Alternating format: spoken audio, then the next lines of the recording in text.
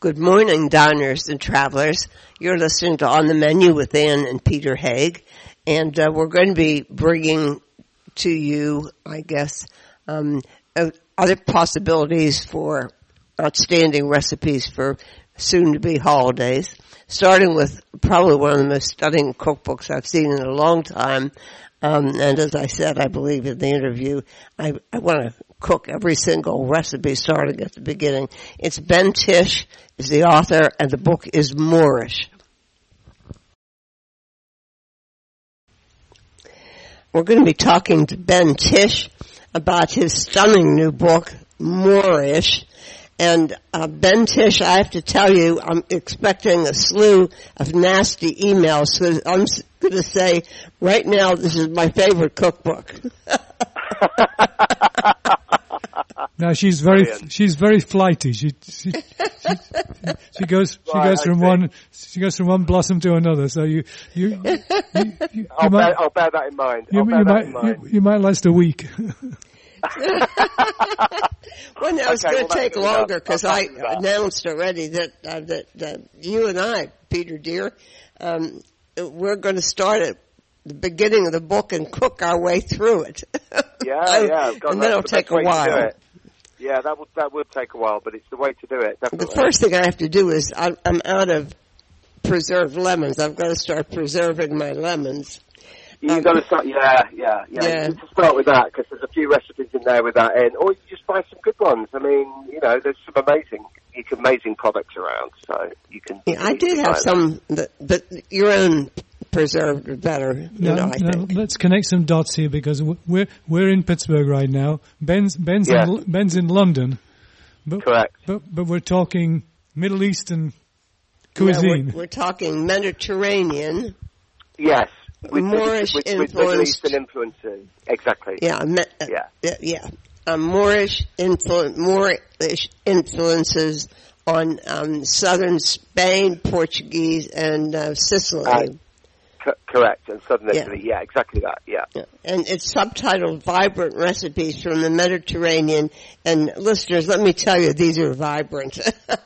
I was interested in reading this, Ben, is how much you've adapted these recipes with your own style, because they seem very, very creative, even though there are obviously connections with traditions.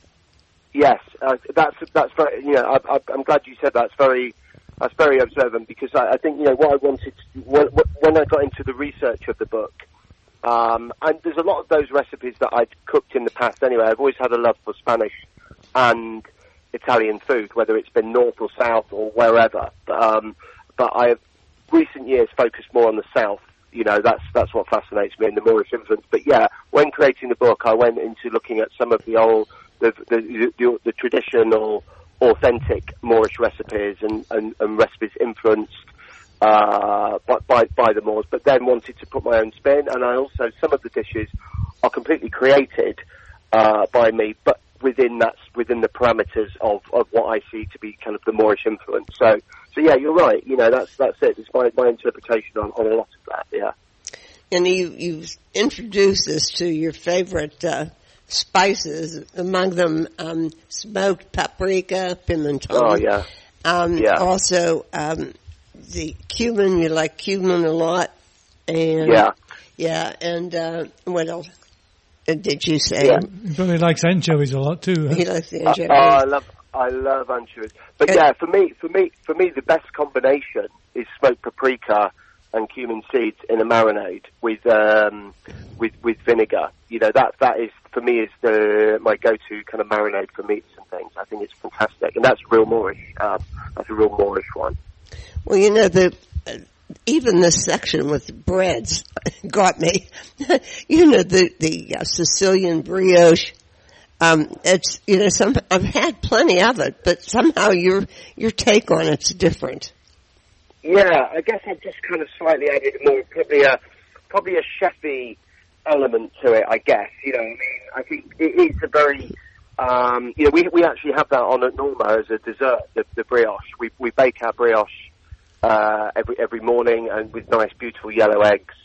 And I think the ones I've had it in Sicily, where it's exciting, it's nice, but they always kind of miss a bit of, I don't know, what is refinement, I guess. I don't know, and the brioche sometimes a bit hard, and I don't know. So I wanted to kind of, I don't know, I suppose just put a bit of my, I've been cooking for years, so add a little bit of expertise to these classic dishes and make them a bit more lighter, a bit more refined. Well, and I hope that's what I've done there. So, but yeah, the brioche is amazing. That's our biggest seller on the dessert menu. Yeah. I hope your menu extends to bringing that to the table in rolls, because the bread rolls that in Italy generally that I hate are the ones that they're hard. They're like bricks. Yeah, and they're painted with egg white to make them look good. and they taste horrible. Yeah, I agree completely. Yeah, no, hopefully ours are a bit softer and a bit lighter and a bit nicer. So yeah, but yeah, I mean, you know, Sicilian, you know, the Sicilian baking is quite inspirational. There's a lot of good stuff there, but a lot of it is very rustic. You know, it's I think you know, Sicilian cuisine by the nature of it is a peasant cuisine. You know, so I think. But there's that whole tradition of the Mansou. You know. Yes, exactly that, and you know they're fruit. You know, Sicilian as well by the nature it's frugal, delicious, amazing cooking, but it's kind of frugal and you know, all about using up whatever's around, you know, around in harder times, and I don't know. So I think, you know, some of the traditional recipes that reflect that, and it's easy to elevate them, I think. You know, the last time we were in Sicily, we went to a restaurant called Duomo in Ragusa. Yeah, and that cuisine was very elevated, and they had 2 Michelin stars, and the owner confided in us. He said 2 Michelin stars in Sicily is like getting 10 anywhere else. Yeah, that's right. I mean, the best restaurant I went to in Sicily. You guys been to Taormina, presumably? Yeah? Yes. Yeah, there's a restaurant there called Kishitoshi. I don't know if you've heard of it. No. But if you ever go back there, it's absolutely amazing. And it was the chef there. I can't remember his name now, but he used to work on the mainland in Michelin star restaurants, and he used to hold a Michelin star. But then he went back to Sicily. He's opened this very spit and sawdust rustic place, but the food is very traditional, very authentic Sicilian recipes. And what's could you spell it? The name? Yeah, so I can spell it. It's Tischi. Tishi. And then Tishi, it's pronounced, and then Toshi, Toshi. It's honestly, it's sensational, and it's not Michelin. You know, it's not Michelin. It's not kind of swirls and silly things on the plate. It's traditional dishes, but people queue to get in there, and it's a lot of British chefs love that place.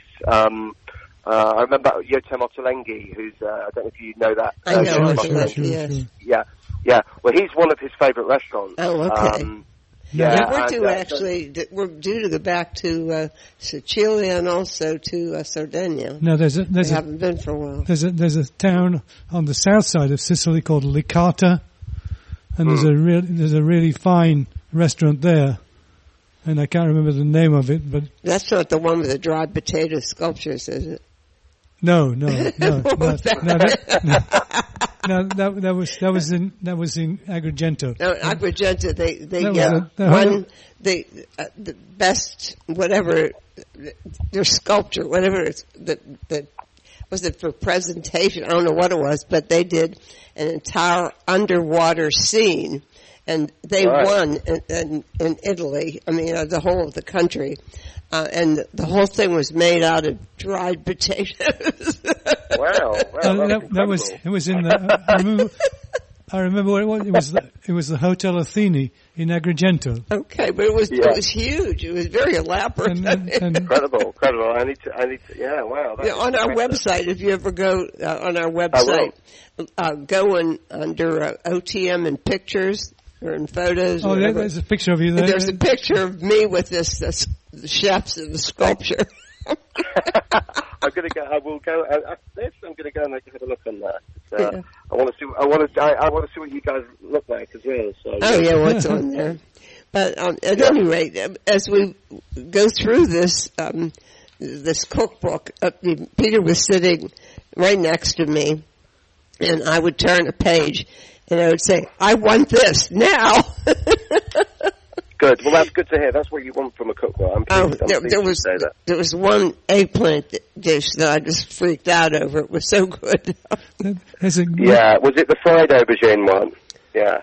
Well, let's see. Not the crispy. Yeah. Not the crispy. I mean, that's one of my favourite. It's the simplest dish, the fried aubergines with, I don't know if it is that one, with honey and thyme. It's just such a simple dish, but... Yeah, you like thyme and honey a lot, don't you? Oh, I love thyme and honey. Yeah, it's a bit. Yeah, I do. Yeah, it's a big. Yeah, and especially thyme. Actually, I use thyme on lots of things. Now, do you like wine?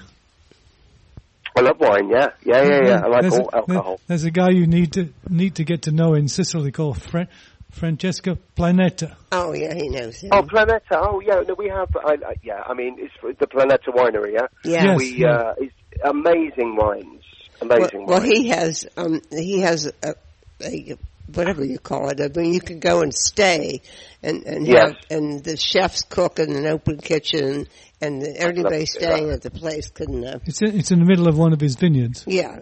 Yeah, I'd love to do that. We sent some people there, and he gave them special wine tours and all kinds of things. He's a really nice guy. Yeah. No, I want to do that. We've got a couple of Planetas on our wine menu here. It's one of my favourite wine labels. Certainly, it's fantastic. I'm looking through here. I realize that there are a lot of things that we love in Spanish cuisine that we never bother making, like migas. Yes, and it really does wonders, doesn't it? Oh yeah, migas is great. I mean, essentially it's fried breadcrumbs, cooked. I know, but I just never think of it.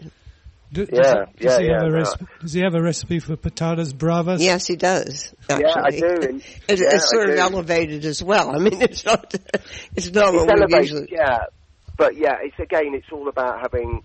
Patatas bravas. There's different versions all over Spain. That's true too. But the South version does have the Moorish influence in it. The sauce, which has cumin. It has cumin seeds in there, kind of that underlying warmth of cumin in there, and that's my favourite kind of bravas sauce. So yeah, that's a good one. We just got a whole raft of spices from somebody. And one of them that's in there that I'm using a little bit and just a little bit at a time. It's called Wild Mountain Cumin. Oh yeah, it's great. And it's Wild Mountain Cumin. Interesting. Yeah. Yeah, it's very very distinctive. It's almost right. Okay. It's almost as. Is it what? How does it differ from regular cumin? It's cleaner, it's sharper, it's fresher. I mean, the company itself is very good. Which is now you're going to ask me what it is. What is the company? And I don't remember. I don't remember it either, but it's fabulous. I'll email you. Please email me. I'm going to write down, except you have to, after we finish the interview, you'll have to give me your email. And I'll interview you the name of the company, because they have things like black lime also. Wow, interesting. Powdered black lime. Yeah. Wow, they travel and they have all these great sources. It's not your usual kind of spice company. Okay, cool. Yeah, I'd be interested to know that one. Yeah. Okay. Now, a couple of these, I had questions about. Now, I mean, I've had plenty of crudo, and I absolutely adore these red prawns from Spain. Yes. But I've never seen them with the shell on and done crudo style. Yeah, well, I mean, I think the recipe in there, I've got the book in front of me, but we have them on here at Norma. And what we do is we serve them, the head on. Yeah. And the tail peeled. So what people are doing is, we put the dressing over the tails just to lightly cook them, if you like, as a citrus, with salt, and the people eat them, and then they'll take the heads and they suck the head. basically what's in the head out as you would. Yeah, in, so your photograph has the whole thing unpeeled. So I wondered how the lemon and so forth would cook it. Right. So exactly. Well, I don't know if don't know if that is the shell on. But anyway, at the restaurant and how you would eat them, they're peeled. If you see, leave the prawns, carefully peel off the shells and discard. You would serve them. They would definitely be shell off. You wouldn't eat the shell, but you okay. Well, I just didn't know. Okay, remember. Yeah. But that's these gamba rosso are absolutely fantastic. I love them. Absolutely. The most famous master that is Kiki DeCostas. Yeah. Do you start to say the most famous? Well, the most famous exponent of them is probably Kiki DeCosta in Denia, which is where they're famous for. The funny part about it is when we went there, we were staying in Valencia, and we had car service that drove us to Denia to have lunch at Kiki DeCosta's, and the driver got to eat the same meal we did. He loved it. Nice, lucky him. It's a hell of a deal. I don't think he charged quite as much because he had a good lunch. Yeah. So the other thing is that you come up with things like lemon tree leaves and salted grapes, and did you just think this stuff up or what? Yeah, I think it's, I kind of read, yes, I guess so. I travel quite a bit, I read quite a lot. I'm really interested in the Mediterranean and experimenting, and yeah, I guess I did just pick it up, and I trial and error with things, and it's all about trying things out, isn't it? And some of the stuff doesn't work, but I just love all the Mediterranean, ingredients, and for me, it's, I don't know, I'm big on experimenting, so I'll try all these different things, and salted grapes, and often this may sound a bit weird, but I like how some things sound when you're describing them in a book or on a menu. So if something sounds good, I might even come up with that first. So really, salted grape, and then try it after I've written. Oh, how funny! You know what I mean? Yeah, I do. Yeah, there's an element of that, certainly. Here's the recipe that I said I could not live without a minute longer. Is your stuffed eggplant with almonds, parsley, and preserved lemons. Ah, yes, that is a good one as well. Yeah. That's really good. You make, it's got fenugreek in it, it's that one, I think. That's one of Peter's favorites, is fenugreek. Yeah, a little bit of fenugreek in it, and you bake them all. They're really good cooked on a barbecue. That's how I think I'd normally do them, is you wrap them in foil and leave them at the side of the barbecue, kind of around the embers, and then, until they've softened. And that's a great dish. I like that one. Now, you like cooking over an open fire. Yeah. Did I read it correctly? You were actually crediting the Moors for introducing open fire cooking to Spain, to Andalusia. and that is true. But it's a control. Open fire cooking's been around for a long time. Of years. Yeah. But, since man invented fire, I guess, right? Well, quite. But in a more controlled way. So I think in things like grilling meat and kebabs, and a more of a controlled way of cooking. It was honed by the Arabs, and that's how it's honed. And this kind of controlled cooking, rather than just chucking a lump of meat on the fire, was brought over certainly to Andalusia and I think Portugal to begin with, by the Moors. And this is where this kind of controlled, almost cooking over a grill, or having a controlled environment for cooking. This is where that came. This is where that influence came into Europe. And also the smoky flavor. They have a name. Yeah, they have a name. They have a name for the grills, don't they? Starts with a C. The Spanish. What the Spanish? Yeah, it's they do have a name for the grills. Parrilla. Is it Parrilla? No. No, you're talking about. There's one that's one that starts with a C, but it's not important. No, planches are flat. Flat plate. Flat. What is the name for a Spanish grill? I should know that. Asador. Asador? Well, that might be one. Asador is okay. That would work. There's another one too. Yeah, let's say Asador. We'll do that. But there is, the Spanish. I mean, in the Basque Country in Spain, grilling is huge. I don't know. Have you guys ever been to the Basque Country? Many times. Yeah. Many times. So and there's that whole wonderful restaurant. I can't remember its name. So do you know there's a restaurant? So it is Asador. There's a restaurant called Asador Etxebarri. Exactly. And that is where this guy. That's one of the best meals I've ever had. Is at Asador Etxebarri, where he cooks everything over grill. I mean, this whole San Sebastian thing is like you can't go wrong. And we actually missed out. We usually cover Gastronomica, and that just finished up in San Sebastian. It's absolutely marvelous. And they honored Carmen Ruscalleda this year too. She's fabulous. So, No, San Sebastian, I've had some amazing holidays there. No, you like the sweet sour flavor. Now, I mean, did I understand? Because I mean, I know it from Sicilian food, but did you imply that it actually was introduced by the Moors? I think I think so. Yeah, I did imply that. I think those flavors of adding kind of, I mean, in the old style, it would have been a case of citrus and sweet fruits. So lemon juice and orange juice. This is kind of before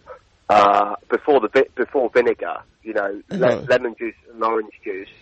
And then the sweetness would have come from fruits or from sugar cane, and that would be and sugar and citrus would have been used as a preserve as well.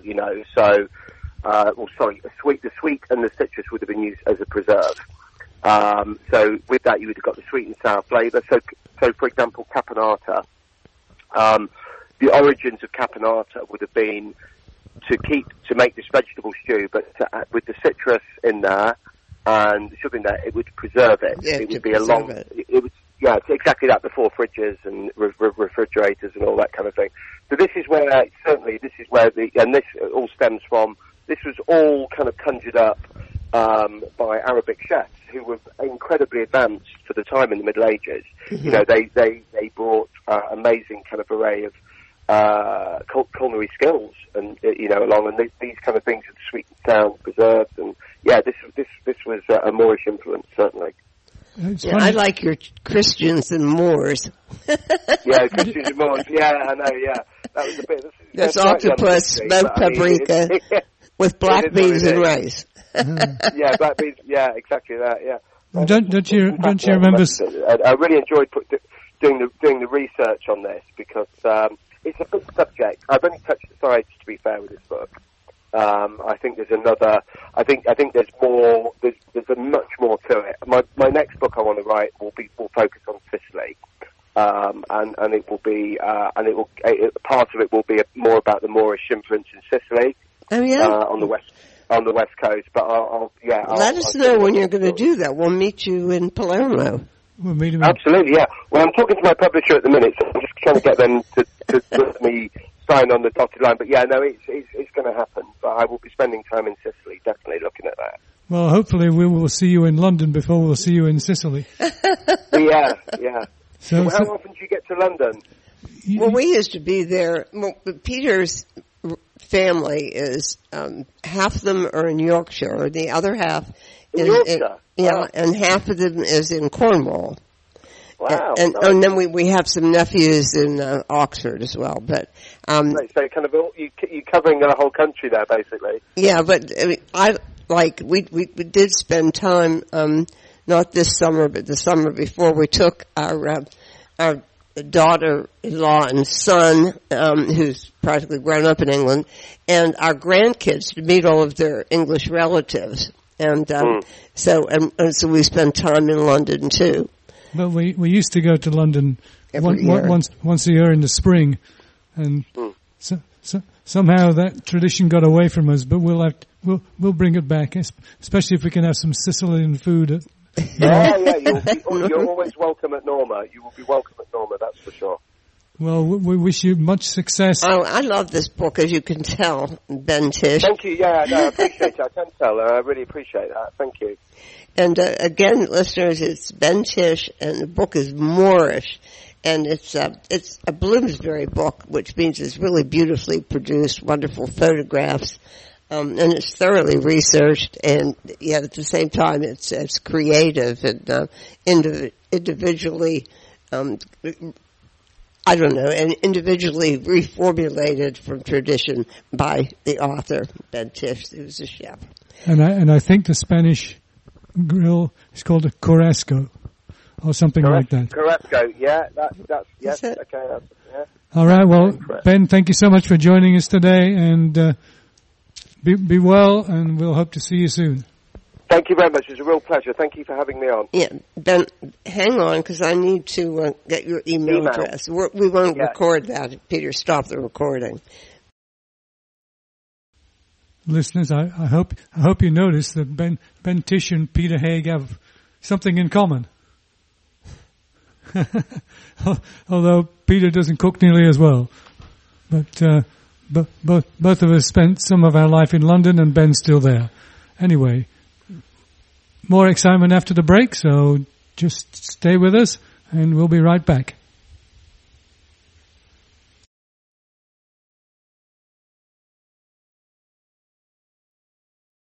Podcasting services for On the Menu Radio are provided by ASP Station, www.aspstation.net.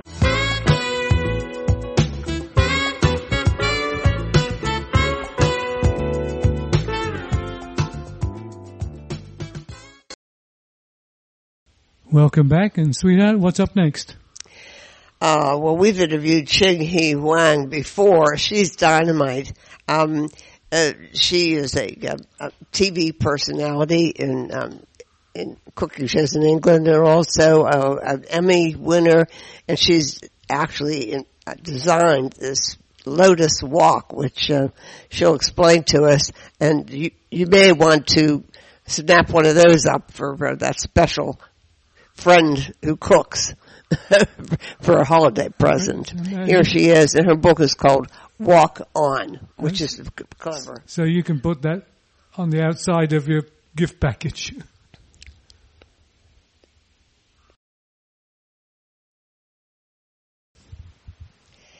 We've interviewed Ching Hee Wang before, and it was a book called Stir Crazy, which I adored. But this one's broader. It's called Walk On, and you know what that means. but she subtitles it Deliciously Balanced Asian Meals in 30 minutes or less. But basically, I think what I take away from this book is how nutritionally balanced it is, how she utilizes influences from all over, not just a small piece of China or Taiwan. And she has a whole bunch of vegetarian and vegan recipes. I'm sure part of that is because your husband's vegan, right? Yes, that's right. Hi, Anne. Hi. Now, you're hard to keep track of. Did anybody ever tell you that?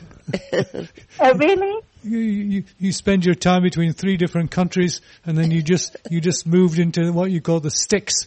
Sorry. Yes, something like that. I think you need to explain that. I think you need to explain that a little bit. Sure. I was born in Taiwan, and then I moved to South Africa. My family emigrated there when I was 5. And then when I was 11, my family emigrated to London. And so we've been here for a while. But over the course of the last decade, I've been to the States, and I've been working there. And my husband and I, we lived out in LA for a year. And now we've moved back to London. And since moving back, we've now moved to Surrey, which is sort of southwest of London. further out, and it's a bit in a stick. It's more rural, that's for sure. It certainly is. It's prettier. It's pretty. Yeah. Traditionally, they had a very good cricket team. Oh, really? Yeah, I didn't know that. They were rivals of Yorkshire, which is where I was born and raised. But it was always the county championship in cricket was mostly between Surrey and Yorkshire. How fun! Yeah, now you do television, you write books. What else do you do? You invent or you design walks. Which is the correct walk? So, in Surrey, I mean, we've got beautiful gardens, so we do grow some vegetables. And then apart from that, I write my books, and I've also designed a walk, and it's called the Lotus Walk, and it's a really special walk because it doesn't stick, it doesn't rust. You can use it on 400 degrees heat. Not that anyone needs to. Yeah. And you can use metal utensils. It's scratch resistant. It's pretty special. But we've unfortunately sold out recently. That's not unfortunate. You just sell more. It sounds very similar. We're going to have to send you one. It sounds very similar to a line we just got. Oh, it is. She has, the coating is silicone, right? This is a nano silica coating, which means it's sand blasted. It's like micro wonderful sand crystals. Yeah, and then that's what gives you that kind of non-stick quality. I don't like to say non-stick because non-stick means it's, got this horrible coating and sometimes the coating comes off.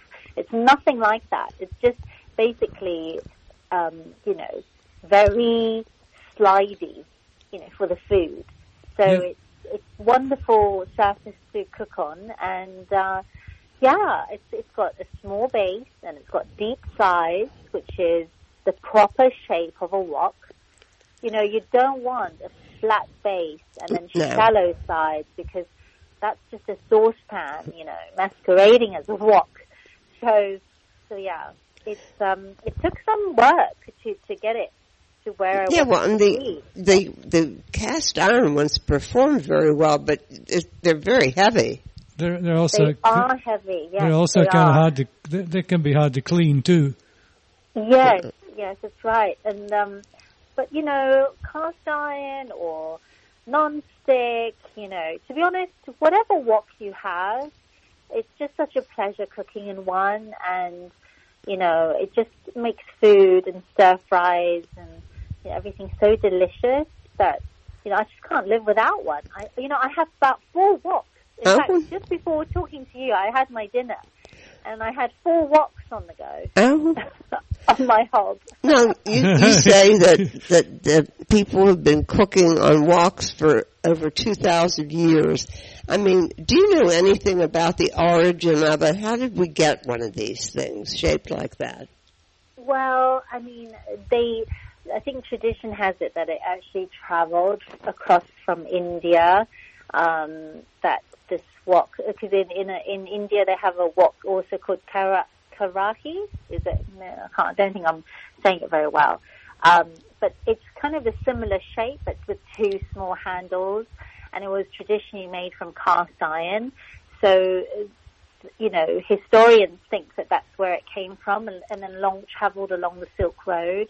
And then obviously the Chinese decided to make it into a much bigger, pan than it was. Because I think in India, the karahis are much smaller in surface. And whereas, for example, my grandmother, on her farm, she had a huge wok. I'm talking like, half a meter in width. Very, very big. And it's the reason is because, and it had a small kind of shallow, very small base that would fit quite snug across, a wood-fired stove.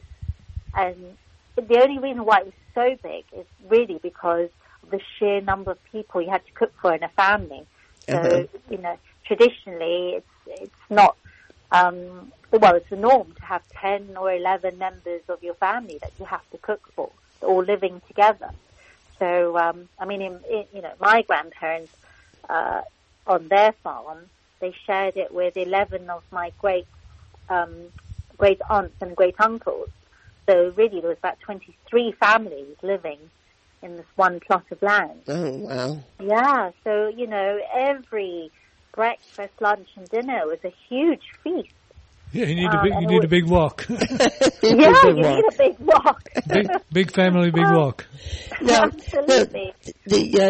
I always think of Asian food as being healthy, with limitations. I mean, India happens to be the what is the diabetes capital of the world, so we don't talk about that. But you are by nature. Chinese food is heavy on veggies, right? Traditionally, yes. I mean, you know, traditionally the Chinese diet was 80% vegetables and grains and whole foods ingredients, and then 20% was like meat or fish.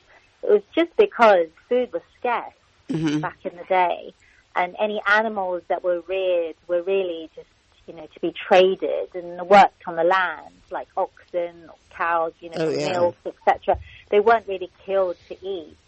So, yeah, they were, you know, prized animals. And obviously now it's slightly different because in China, you know, just all across Southeast Asia, the standard of living has gone up and everyone just eats far more, you know, I guess, you know, a richer diet, a lot more meat. Oh, and they're drinking a lot. Apparently, drinking. Booze, I mean, spirits and wine. The biggest market going is China. I find that hard to believe. It is. It's a really big market. And unfortunately, you know, we've got diabetes and heart disease and, I mean, all these, and heart attacks and stomach cancer, they all rate really high now, you know, across China, and you know, obesity as well.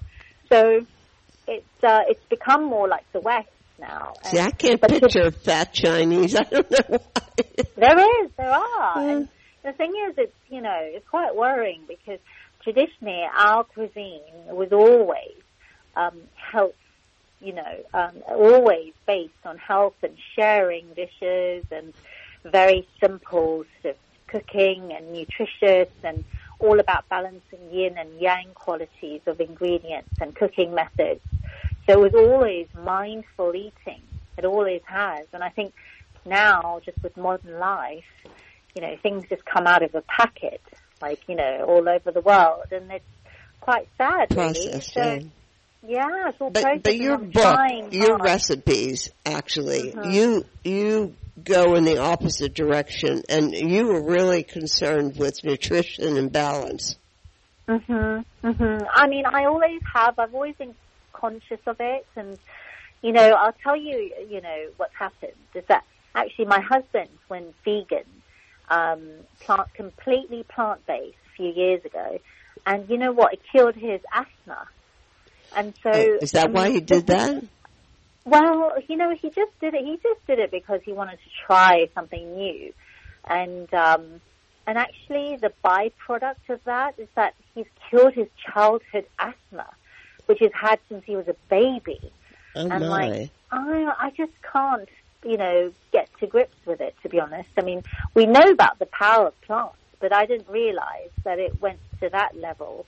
And then since talking to other friends, I mean, I've got a friend who's got type 1 diabetes, but all her blood work is completely reversed since she's gone plant-based. So, you know, we're all different. Our makeup is all different, and it's quite strange. So I do tell people now, if you've got type 1 diabetes or if you've got asthma, you know, try to go completely plant-based, and it might cure you. But don't make your full English breakfast in a wok. Oh, well, I still love a full English breakfast, and I mean, I do, but I try and eat very healthy, consciously. So, you know, I'll have my naughty food, but a few times a week. And then I'll, most of the time I'll just eat, home-woked, I should say, delicious meals. Well, now back to your book. I mean, that a very important section is at the beginning. You have a section on walking techniques, and then you have really this whole section that shows the versatility of a walk. I mean, it's amazing that one piece of equipment can do all these different functions. Way long before we had the Instant Pot. Does it help with your eyesight too? Yeah. Those pages are kind of those pages are kind of faint. You definitely need good eyesight to walk cook, because a few seconds out and you might burn something. Well, you need good eyesight to read the book. Yeah, that's true. So, but then you have cook's notes, and now what is in your cook's notes? You know what? Let me have a look, because I can't even remember. Well, you have little notes on things like soybean paste and water is your best friend, and noodles, and I mean, it's all these little bits of wisdom that you're imparting, which are going to help people become better Asian and wok cookers. Yes, thank you. No, it's true. I mean, for example, if you're cooking vegetables, just plain simple greens.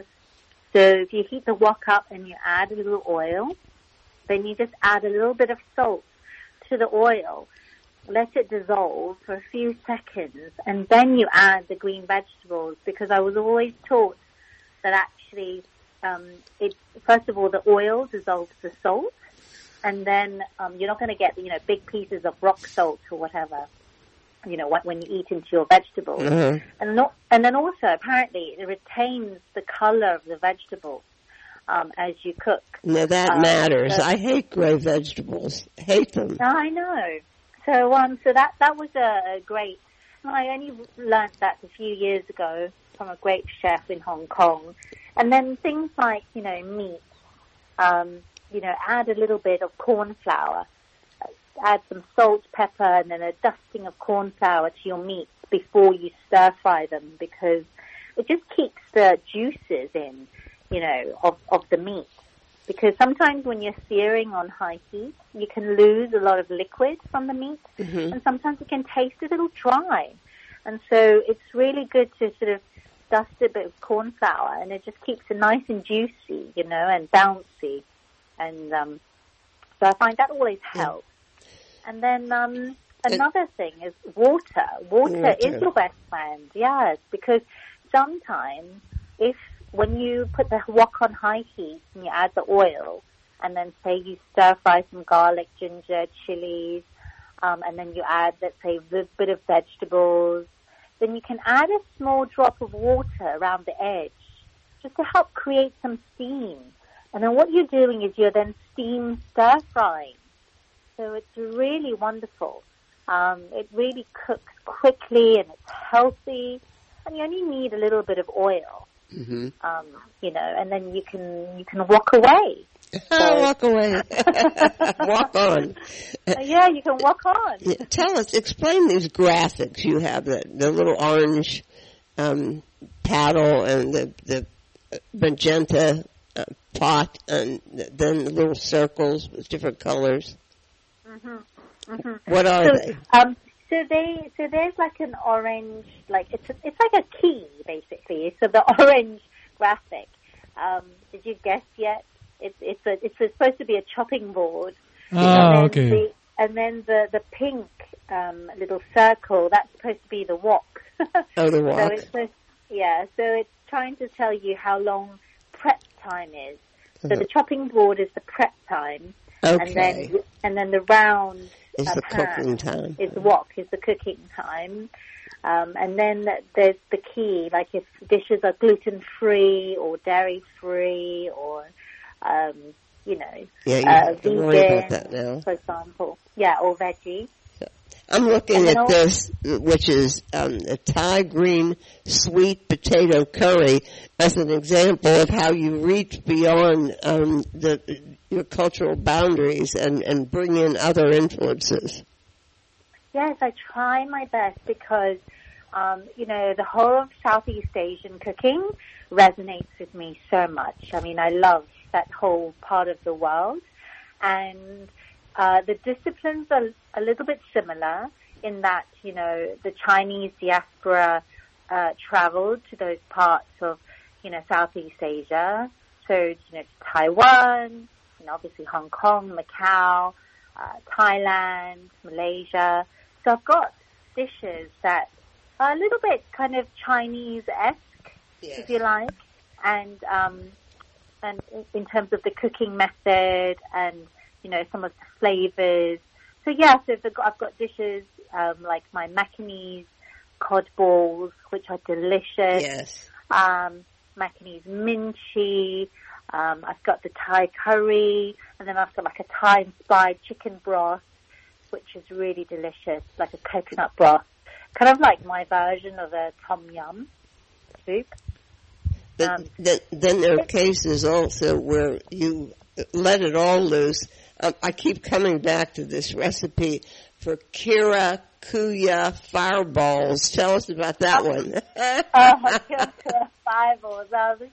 This is a great one. I mean, when I used to shoot a lot in America for Restaurant Redemption, which is a show on the Food Network, right. I'd have to go make over these restaurants and give them a new lease of life. So there was this restaurant in Midtown in Manhattan. It was called Kira Kuya, and it was great. So they needed some help, and I made this dish for them as a starter, and it's so delicious. It's basically like salmon encased in some sushi rice, and then into balls, and then fried, and then served with like hot sauce. It's so good. It's so delicious. It's basically like a Japanese style, if you like, kind of like an arancini, Mm-hmm. Japanese were to do arancini, what would they do? So that's a fusion dish. But I never got to share some of these recipes that I was, when I was on my journey. So I've put them in here. Uh-huh. So there's a lot of them, from my travels, just that I haven't had a chance to include in my other books yet. So yeah. Well, here's another one. Share them. Here's one that, tell me where this comes from. Hoisin duck and strawberry wok fried crispy wonton tacos. That's a global recipe. Oh my God, that's a dream. So you make a delicious marinade for duck legs, and then you put that in the oven and you roast it, and then you shred it up, and then you get some wonton skins, and you just deep fry them.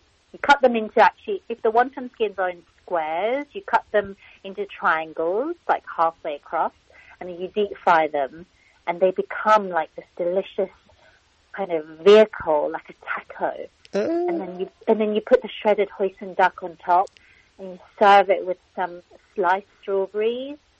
And I like the strawberries because it really gives it nice sweet dimension, and it's so good. It's such a great, delicious appetizer. So yeah, I love that recipe. And then in the summer, if you wanted to do something fun with it, you could make it into salad. You could serve it on watercress, like a bed of watercress. And then you could shred the duck, and then obviously slice lots of strawberries around it, and then crunch up the fried wonton skins, almost like little crispy croutons, and then you just dress the salad with them and serve it with the hoisin sauce. It's so good. Well, you sound like you really are enjoying your food. You make us think it's pretty good here. I have one last question. I mean, I know that you're universally inspired and you're adventurous in your recipes. You've lived in England a long time now. What would be the major English or British influence on your style of cooking?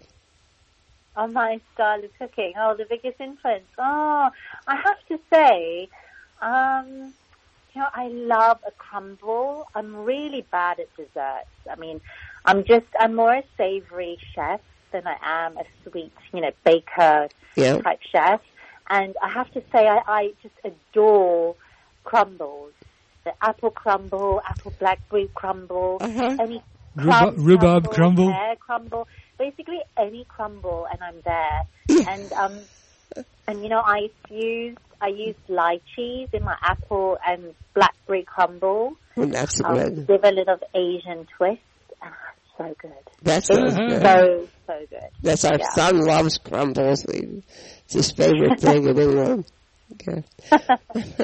Well, anyhow, you've done a major study here of the versatility of the wok, and also of how to have all these flavors healthily or healthfully. And so I wish you a lot of luck with this, Chig. I'm sure we'll talk to you again. Thank you. Yes, and come over to London, or Surrey, rather. Yeah, well, we're going to be in the north of England in a little bit, visiting Peter's sister. Yeah, we're flying into Heathrow just before Christmas. Oh, and then we'll be back for Christmas too. Oh, fantastic! If you ever have the chance to come to Surrey, let me know. It'd be a pleasure to have you. Will you cook? Yeah, I'll walk for you. Do we have our email address? Right. Peter wants to make sure. So he wants to make sure that we have your email address. Yeah, definitely. Let me know. You don't know, okay? But we're liable to show up because we do that. That's no problem. One of our nephews lives near Oxford. Okay. Oh yeah, Oxford is a little north from where we are, but it's not too far. I mean everywhere you can get away, by going on the rail across UK. So yes, not a problem. All right. The wok will be hot. We'll be waiting for you. Okay. My dear, thank you. Thank you, Ching. Yeah, thank you. Good talking to you again. Thank you. You too. Take care. You too. Bye-bye. Bye. Podcasting services for On the Menu Radio are provided by ASP Station, www.aspstation.net.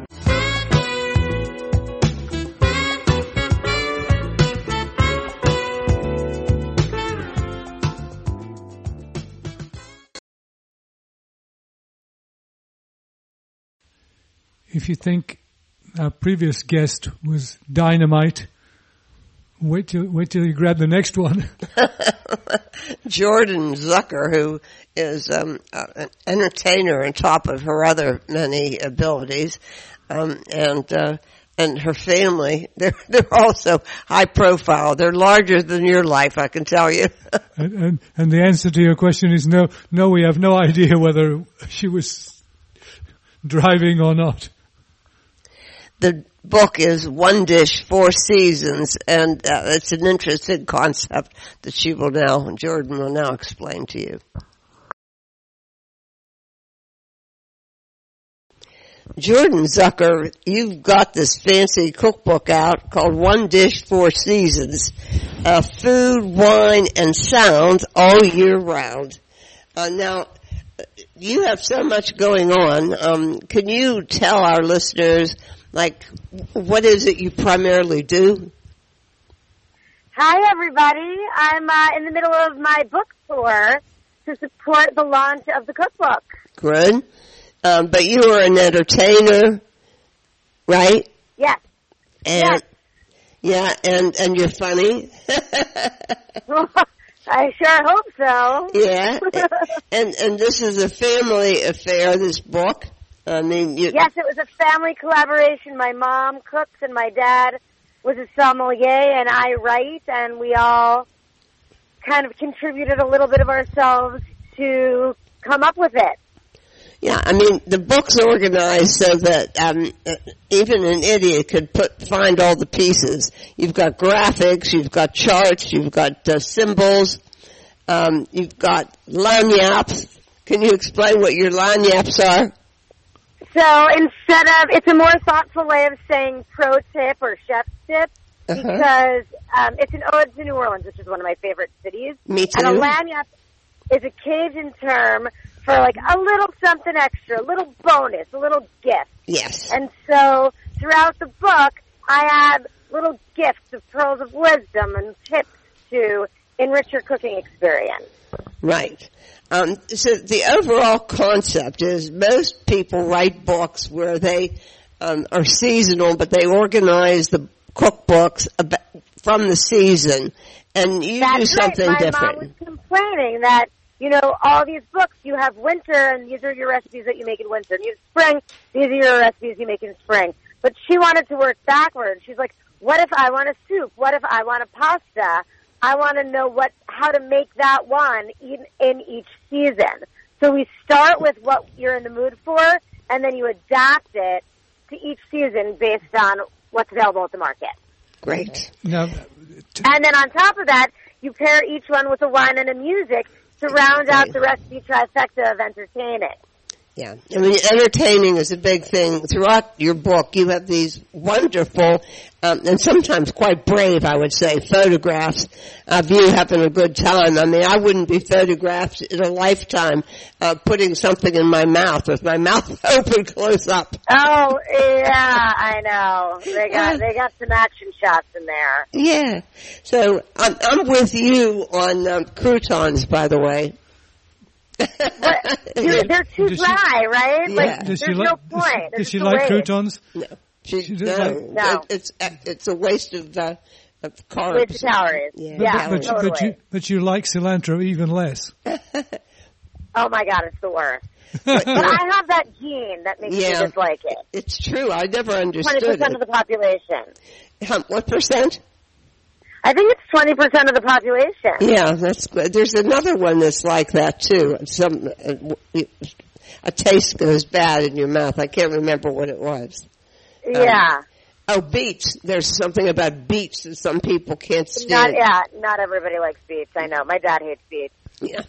So tell me this. How about picking a dish and sort of using it as an example? With the wine, the music, the lagniappe, the seasonal adaptations. And by the way, you do have these graphics, so you can see what the season is as you're going through your recipes. You have a little leaf. Everything's color-coded.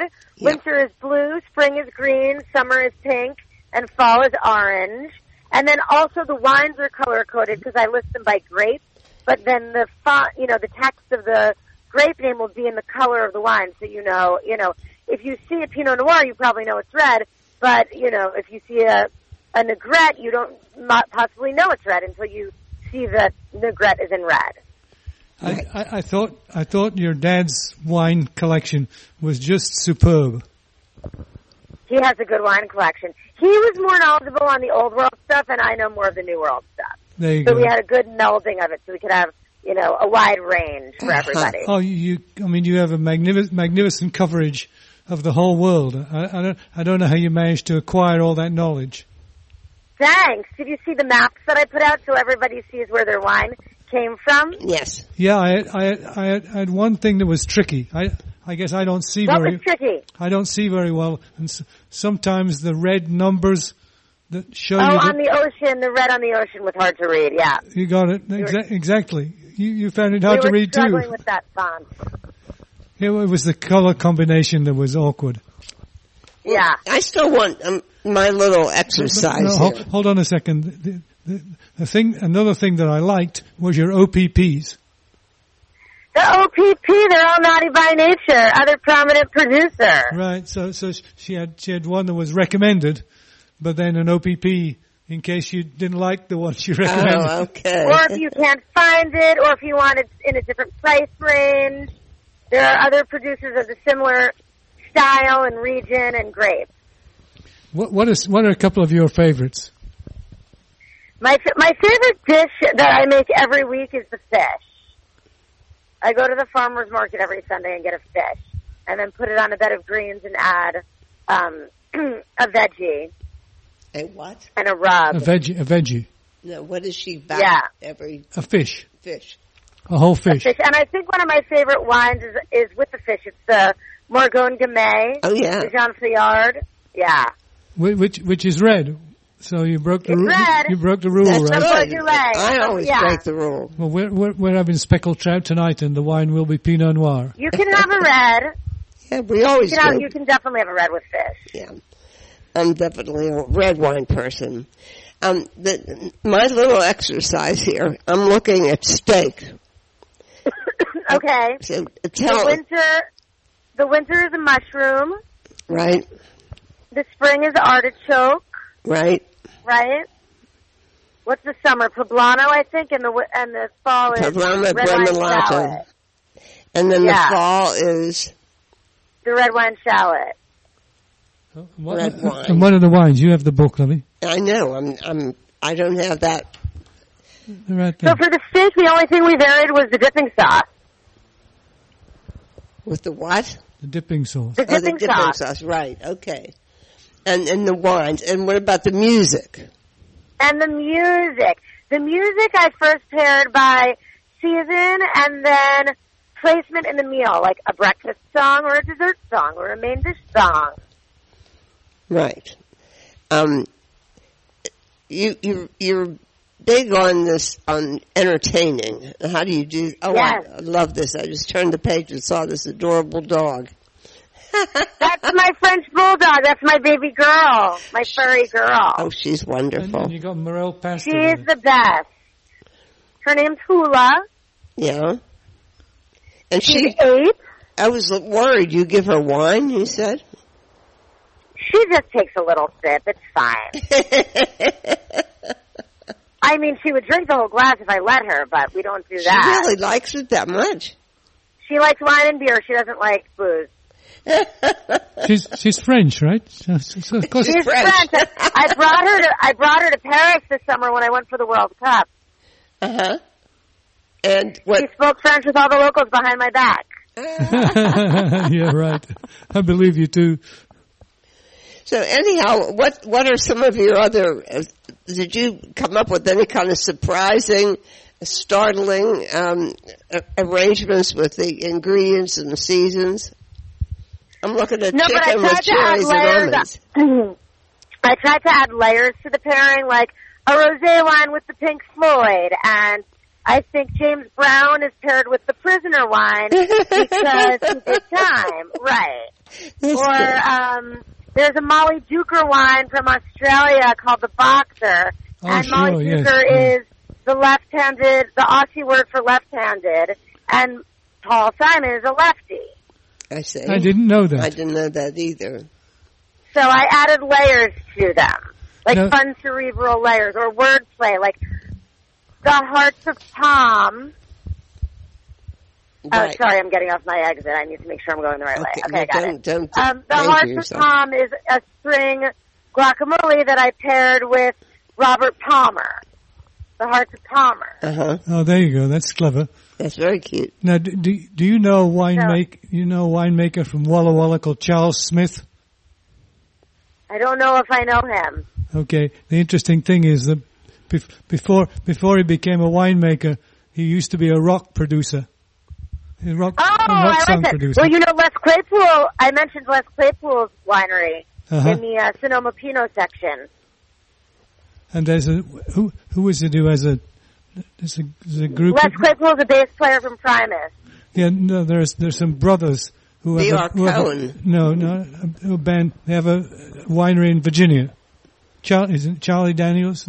It's not Charlie Daniels. But it's somebody, I'll have to try it. It's somebody like that. If you Google rock group winemaker in Virginia, I'm sure you'll find it.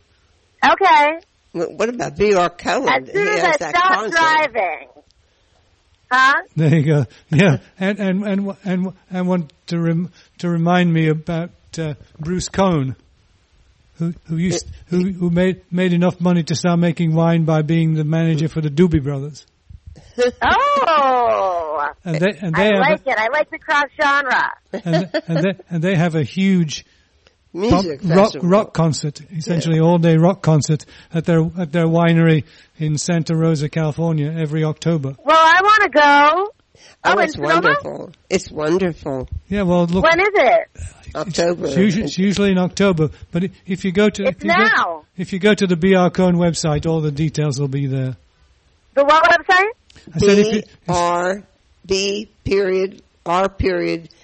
Cohn, COHN. Oh, Dr. Cohn. Uh-huh. And you'll find all the information about it there. I think I saw an announcement they're actually having more than one. It was very popular. It sells out. There was like bodies everywhere. I mean, it's like that was like the winery across the street which is called Landmark. We discovered. Oh, Landmark's good. I like Landmark. Yeah. You know how they managed to run it. How? The last name of the husband is Deere. Oh, D-E-E-R-E, like the tractors. Like the green tractors. So they have a lot of money. Oh. Uh-huh. Okay, now back to this book. Now, you are in love with quinoa? I like quinoa. Do you like quinoa? Yeah, I love it. I usually have it for breakfast, actually.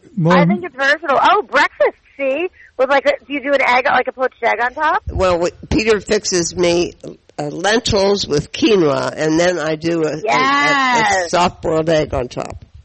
I love that idea. And here we are. Do you swoop the quinoa? I don't know. He cooks it. Yeah. I mean, you have to swoop the quinoa. That's your baseline for anything. Explain what your swoops is. I see. Season with olive oil, pepper, and salt. Yep. And it's a game changer, and you have to swoop everything, and it's just the tiniest effort, and it makes all the difference. Yeah, I thought everybody did that. I don't know. Why would you not do that? I would hope that they do. You have to. Well, I add the olive oil after everything's cooked. Okay. So I start with the lentils because they take longer. Then add the quinoa, which only takes about 5 minutes, and then when it comes out. Really, my quinoa takes 15 minutes. Oh well, maybe try it shorter. Okay. Maybe you'll like it. Maybe you'll hate it. You do yours has a little crunch to it, I guess. Yeah, 5 minutes is enough. And then I add the olive oil and mix it all up. And I don't eat it, Anne eats it. It's not manly food as far as I'm concerned. Olive oil, salt, and pepper. You're swooping away. There you go. Yes. Hang on, let me make sure I'm... You also do cocktails. Hold on, she's making a turn. Yes, the cocktails are the last round. I do a winter, spring, summer, fall tequila drink. Right. And we're going to feature the cocktails at my launch party. Oh, are you? Okay, the one you're going to? Yeah. I see. And now with your desserts, they're basically, I think they're sentimental desserts. Would you agree?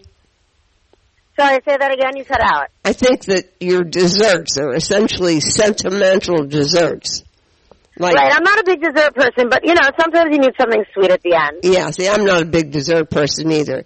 But you do include... So is it a cookie and a crumble? You do crumble, and you do peanut butter and fig jelly crisp. That sounds crazy. That's my favorite one. Yeah, that's one that I noticed. So, anyhow, so what do you want people to take away from this cookbook? Okay, good. I want people to take away...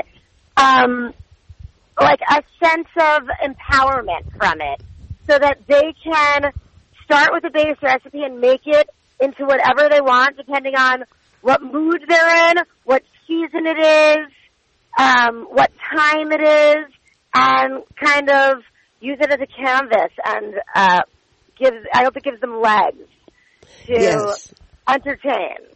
Love, friendship, family. Yeah. Entertainment, laugh. Yeah. Well, I think you did that. A fully immersive experience. Right. I think you did that just swell, Jordan Zucker. Thank you. Again, listeners, a twist on your usual cookbook. This one's called One Dish, Four Seasons. Food, wine, and sound all year round. Well, good luck with your launch that you're headed towards, Jordan, and good luck with your book. Thank you so much, guys. Thank you, Jordan. Bye-bye. Okay, bye. Okay, now it's time to catch your breath. Right? Yes, right. And catch your breath before next week's program, when we hope you'll join us, same time, same place, and until then... Bye-bye.